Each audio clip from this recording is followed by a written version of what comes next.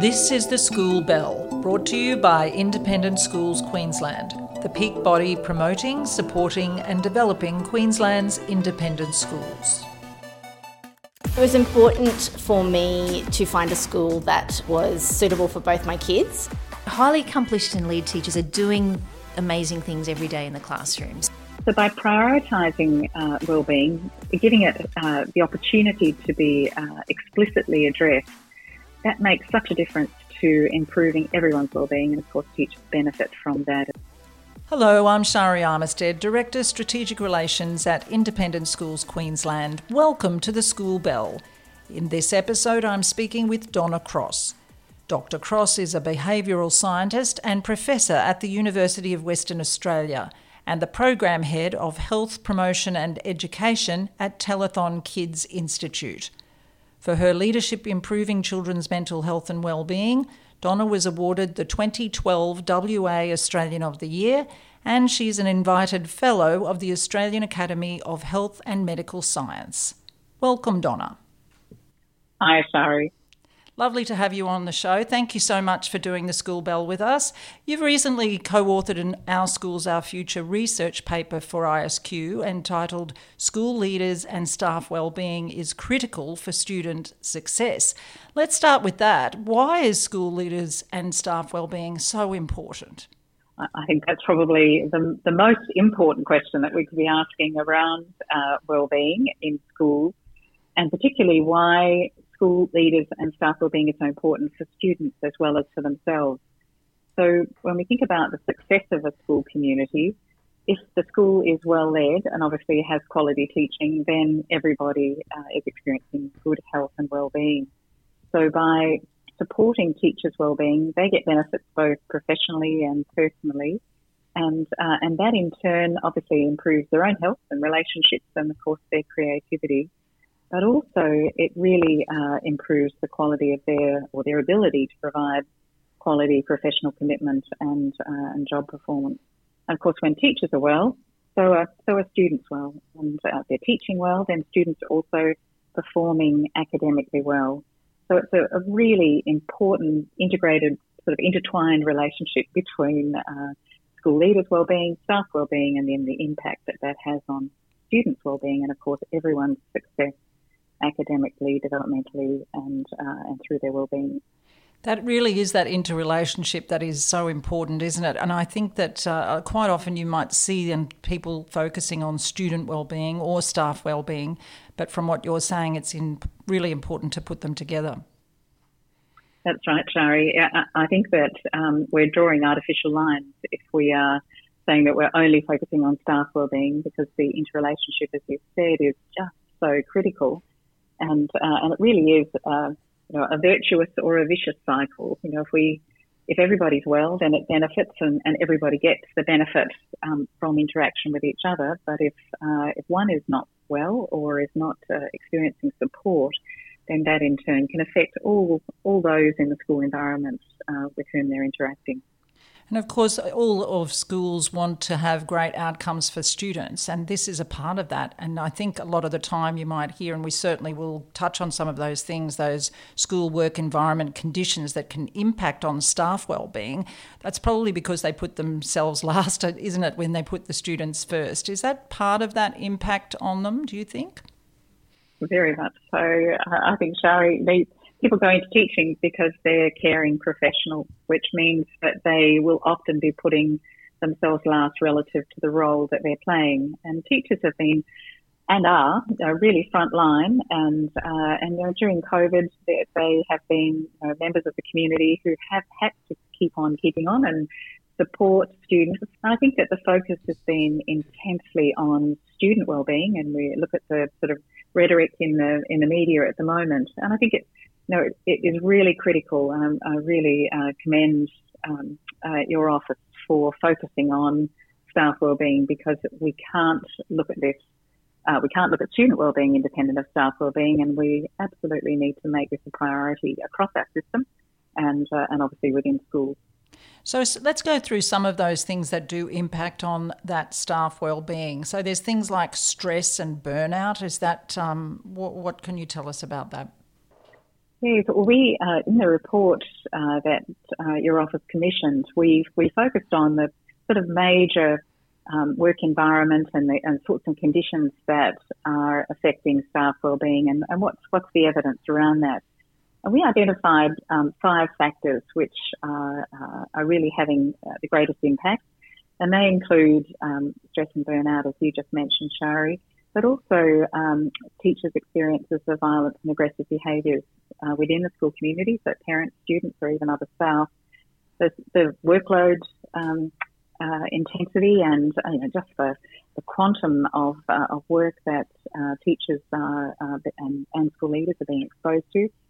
And of course, the challenge of keeping staff, recruiting the right people who have the enthusiasm, commitment, and passion to support students and care for their wellbeing and academic outcomes, but also retaining teachers as well as school leaders. Now, we have a real problem, as I know you and the listeners would know, that we lose a lot of teachers after their second year of teaching. So, what are the factors that we need to be putting in place to support teachers, particularly through those first 3 to 5 years?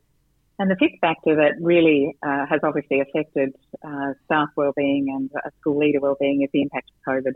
In the last 2 years have been an incredible challenge for staff and for leaders, as we've already talked about, and really compounded kind of the pre-pandemic issues that were related to work-life balance and workload intensification, of course, burnout with teachers, and the increased uncertainty, and of course adjusting the way that we're teaching and the impacts of online learning on instruction has really affected possibly relationships, and certainly our data from some research that we did in Western Australia, where we've had very little COVID relative to the rest of the world, and particularly Australia, we found that about 75% of teachers reported elevated stress levels through 2020, and that just over 80% of teachers reported that the pandemic had increased their workload a bit or a lot through that time.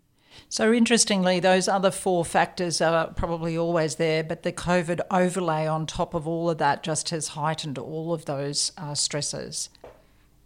That's right, Shari. It's almost like a sort of an amplification of all of those things that have always been evident for teachers. And of course, we know stress and burnout. Our teaching profession experiences that at the highest order relative to other occupations. Violence and aggressive behaviours are evident, but appear to be much more evident in recent years. And as I said before, the sort of frontline workload that teachers have, and of course retaining good quality teachers and leaders is just so critical in the context of all of these factors. So, what factors can improve school leaders and staff wellbeing? Well, we spent quite a bit of time looking at empirical evidence to have a deep understanding of not only what factors, but how do you set up environments to make sure that school leaders and school staff can really do their very best to enhance their wellbeing. So some of those conditions relate sort of the practice and environment conditions. So, how well the system and school resources can kind of cushion the impacts of the various job demands and stresses that teachers have. So things like the physical space in a school environment, so even the staff room, having fruit in a bowl in the middle of the staff room, how we create classroom structures, so the composition of classrooms, the ways that schools approach disciplinary actions, and how much autonomy staff have. So all of those are kind of practice conditions that can impact on staff job satisfaction, but also on their well-being. Another factor which we found also makes a lot of difference is the quality of the leadership, and that is impacted mostly when we think about the school climate and the role that the school leader has on the school climate. We have a school environment that feels warm, where relationships are valued, where there's really meaningful and authentic conversations and communication within the school, where there's decision-making opportunities for staff. All of these factors are really important for someone's sort of mental and emotional well-being. And the leadership, of course, drives that with a really clear vision, clear expectations, the staff to understand what the priorities are in the school, that there's opportunities to delegate to distributed leadership. All of those factors are so important when it relates to sort of leadership and staff engagement. And there are two more factors, two big groups of factors that seem to make a difference, and they were policy and cultural factors, and also the social environment and the way that we interact. So, the ways that children are supported in their behaviour, the way that they are included in decision-making within the school, the extent to which student voice is engaged. Having students owning and being part of the school decision-making makes them more engaged and more positive. And if students are functioning well, obviously that washes on to teachers' wellbeing also. And that relates again to discipline. If there are clear consequences that the school has set out and there's a clear pathway, that will of course impact teacher wellbeing and of course school leader wellbeing as well. And last but not least is policies, making sure that we have really clear policies and procedures, and that there's opportunities for staff to really feel like they are being supported, and that there are multiple ways within the school environment where teachers feel acknowledged by their colleagues, by leadership, and of course by students and by families. And when teachers feel good about the way that they are functioning within a school environment, they're more open to acknowledging and supporting students because they're in a better place. So when we get our policies and procedures right, when we get the social and cultural factors right, when we've got good leadership who is being clear with vision and providing autonomy and support, then those factors appear to make the most difference to school leaders and staff wellbeing. There are 5 wellbeing recommendations in the report that you have identified. Can we go through those one by one, please? I think that would be very helpful for people to hear those. So the first one, prioritising the school community's wellbeing and ensuring improvements are contextual, sustain evidence-based practice, focus on relationships and underpin the whole school culture. So after reviewing all the literature that's contained within the report, we wanted to be able to point to what are the actions that will make the most difference going forward. And one of the challenges I think we've had with wellbeing is it's often considered soft within a school environment, but really it's non-cognitive skills. So by prioritising wellbeing, giving it the opportunity to be explicitly addressed, that makes such a difference to improving everyone's wellbeing, and of course teachers benefit from that as well. But when schools are prioritising wellbeing, it needs to be relevant. So hence the comment about the improvements need to be contextual.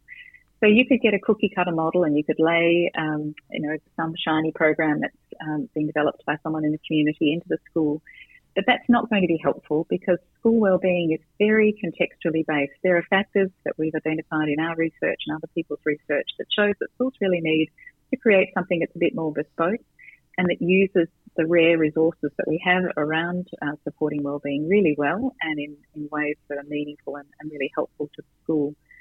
So they need to be developed in a way that approaches the whole school culture and really sets up, for example, a dedicated wellbeing team to enable whatever practices are put in place to be sustained, and to really focus on relationships. And we know that our relationships are the 4th R, reading, writing, arithmetic, and relationships. And so providing support for the social and emotional wellbeing for staff as well as students is critical. So hence, our first recommendation is that we really need schools to think about prioritising wellbeing. It's not going to naturally happen. It needs to be relevant and contextually based. It needs to have a dedicated team who are focusing on relationships and really building a positive whole school culture. So the second one of your recommendations is enabling and sustaining supportive leadership practices that build teacher wellbeing. Can we go through that one? I think one of the challenges we often have is that school leaders are just so exhausted. I think Napoleon has the quote that at the top of a pyramid, the wind blows on all 4 sides. And so if we don't support the leadership in schools, then they in turn are not able to support staff and support their wellbeing, and there's a cascading effect. And there is some research that suggests that 40% of the variance we see between a high-functioning school and a less effective school is related directly to who the principal is. So really working out ways for the leader to be supported and the leadership team to be supported is critical. So that's a system-level issue and a challenge that must be addressed. But also the school community needs to recognise the importance of supporting the leadership team. And then in turn, the leadership team is able to deliver practices that will really help to build teacher wellbeing. So really normalising a positive and supportive leadership role. We know that when we enhance teacher self-efficacy, that increases the likelihood that they'll also be able to build the self-efficacy of students and those around them. And perhaps another issue in this particular recommendation is the importance of really establishing a meaningful career growth, so that that school leaders and other staff can really conceptualise where their role is and what their role is in caring for their own and other staff as well as students' wellbeing. So it's real clarity around the roles, isn't it? And also, as you say, certainly we've talked a lot about teachers and their stresses, but we also know, and you've certainly referenced it in the report, that the principal leadership is vitally important, and there's certainly all of these stresses probably magnified in the leadership as well. Absolutely, yes. So you look at the pressures on school leaders, who are outstanding educational leaders, yet are being asked to pick up so many other roles within the school. It really is a very challenging profession that needs good mentorship and induction and support, so that the wellbeing of principals is supported well. So that moves us nicely on to number 3, which is providing effective induction and mentoring and meaningful professional learning that's sustained and authentic. Yes, I think this priority recommendation that is mentioned here is harking back to my comment about, where are the pressure points on the teaching profession? Where do we know that, which groups of teachers are feeling more stressed than others, and what could be put in place to support them? So that kind of 2-year dropout that is common in Australia and also in other parts of the world is something that we absolutely need to be addressing. And that's through our induction and mentoring and even the supervision models that you often see in professions like psychologists, where you have not necessarily a line manager, but a supervisor that you can go to and debrief, where you can talk through a case that you're dealing with and get professional support in helping to deal with that. So within this recommendation, they're really encouraging schools and systems to think about the induction and mentoring programs that they have and the sorts of professional learning that they're providing. I think we've had such a keen focus on academic skills-based professional learning that our non-academic or non-cognitive skills, so skills like decision-making, social emotional learning skills, communication and so on, these skills are as critically important, and some would even argue that if you don't have the ability to be able to get along with other people and to be able to cooperate and to goal set and so on, that creates great difficulties for your academic outcomes. So professional learning focused on what are the wellbeing needs of the school as well as other needs is really important, and that's sustained, that there's a regular revisit to that priority and engaging with staff to make sure that it's also authentic. So working with staff to consider the sorts of specific professional learning that they want that would underpin their wellbeing, as well as supporting their self-efficacy and skills in ways that they can support student wellbeing and learning. So part of this priority or this recommendation is about helping teachers to feel skills that when they do have a student who is experiencing difficulties, that the teacher has enough skills or the school leader has enough skills that they feel that they can be helpful, and that visit from a student isn't in fact creating more stress and affecting teacher wellbeing because they don't feel they have the skills, or mental health first aid, for example, to be able to support the student in that moment. This is vitally important, I think, and as you say, and certainly for an organisation that does an awful lot of professional learning and offers that for our schools, that it's a real area that we need to do more work on, to engage with their staff, to make sure about the wellbeing needs and to bring it out from behind the closed curtain, so to speak. I agree, Shari, and I think part of the challenge also for schools is finding really good providers who can give that level of training that is evidence-based. It's an area that there's sadly a lot of quackery within, with people with non-research-based ideas about here are some ways that you can address wellbeing. So really supporting schools to be able to make good decisions about the professional learning that they're engaging in, and to make sure that it's, of course, meaningful and useful, and helping the whole school, not just particular subgroups within the school. Number 4, you've got tracking wellbeing priorities and progress to benchmark, monitor and effectively meet the wellbeing strengths and needs of the school community. The 4th priority, as you've just mentioned, Shari, is about really tracking priorities and understanding what they look like in your school, and of course monitoring and using that information to work out what the school needs. So what are the strengths of wellbeing within the school, and what are the needs in the school community?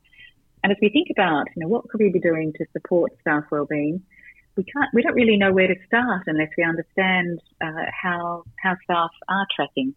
So schools using whatever mechanisms they have to understand student wellbeing, those methods might be also helpful in tracking staff wellbeing, but at least thinking about some way, how do we know how our school is feeling, and then what should we do about that?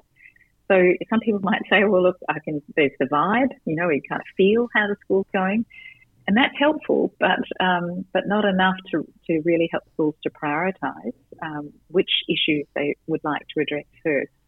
And I think by benchmarking, schools have that sense of where are we up to, using whatever measure that might be. Maybe there's a internal questionnaire that they're using, or they have some other mechanism that they're having to monitor over time. So, how are our staff tracking through the second year of COVID, and who are the staff that are, what are the strengths that are coming out of our school as a result of this, and also where are the needs that are appearing. But this information is really helpful to target.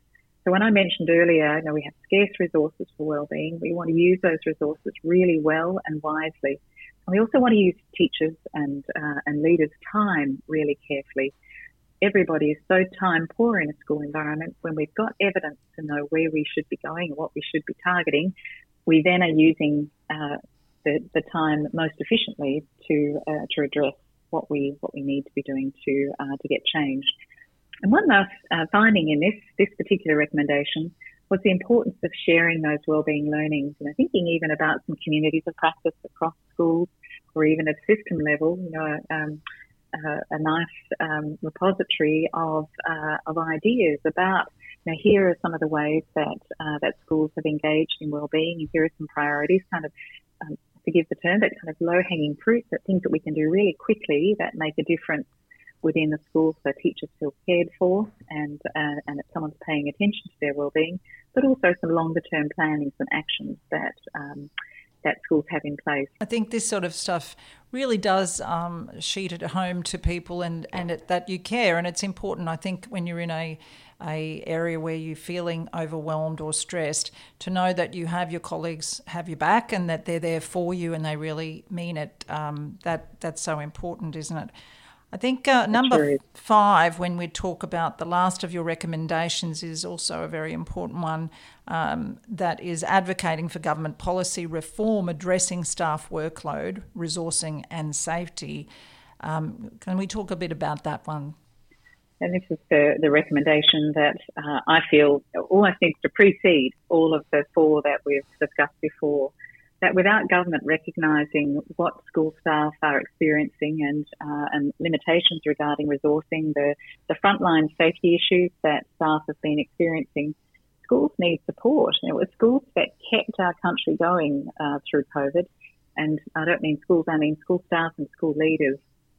So we must have government reform around looking at the drivers of workload and workload intensification that staff are reporting and experiencing. We also need to make sure that we've got appropriate resourcing to really help schools to respond to, what we see is just increasing complexity in student behaviour and of course mental health and other wellbeing difficulties, and that of course amplified with COVID.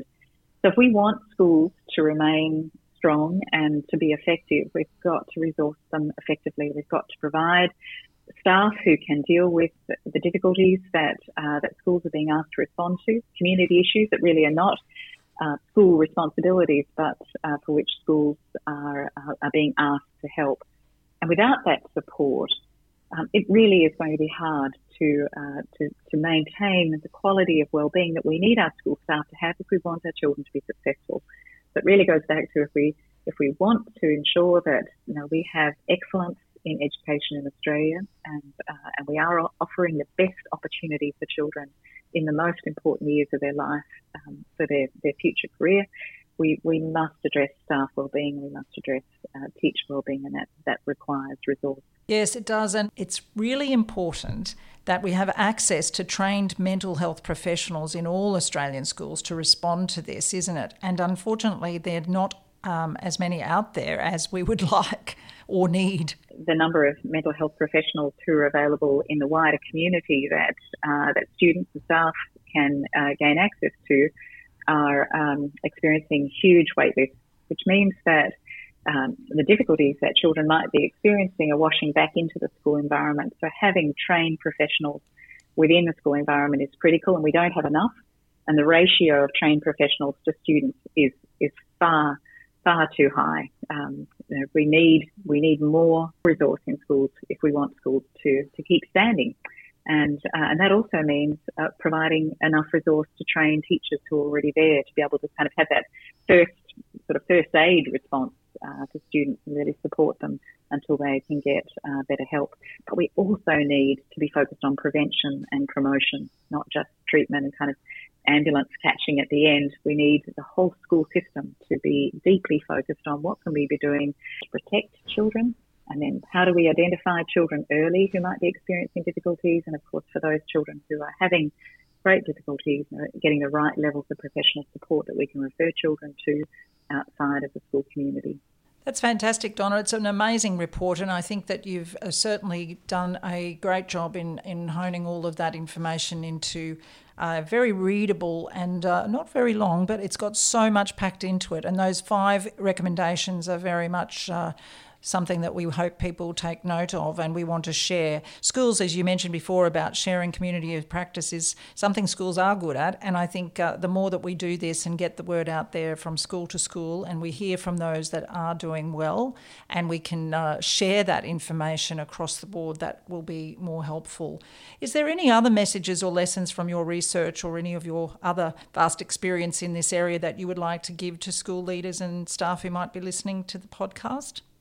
Anybody who knows me will know that my catch cry is always that school leader and staff wellbeing is absolutely critical to help students reach their full potential. The role of schools, their sort of frontline work, has just been extraordinary in supporting the health and development and learning of their students.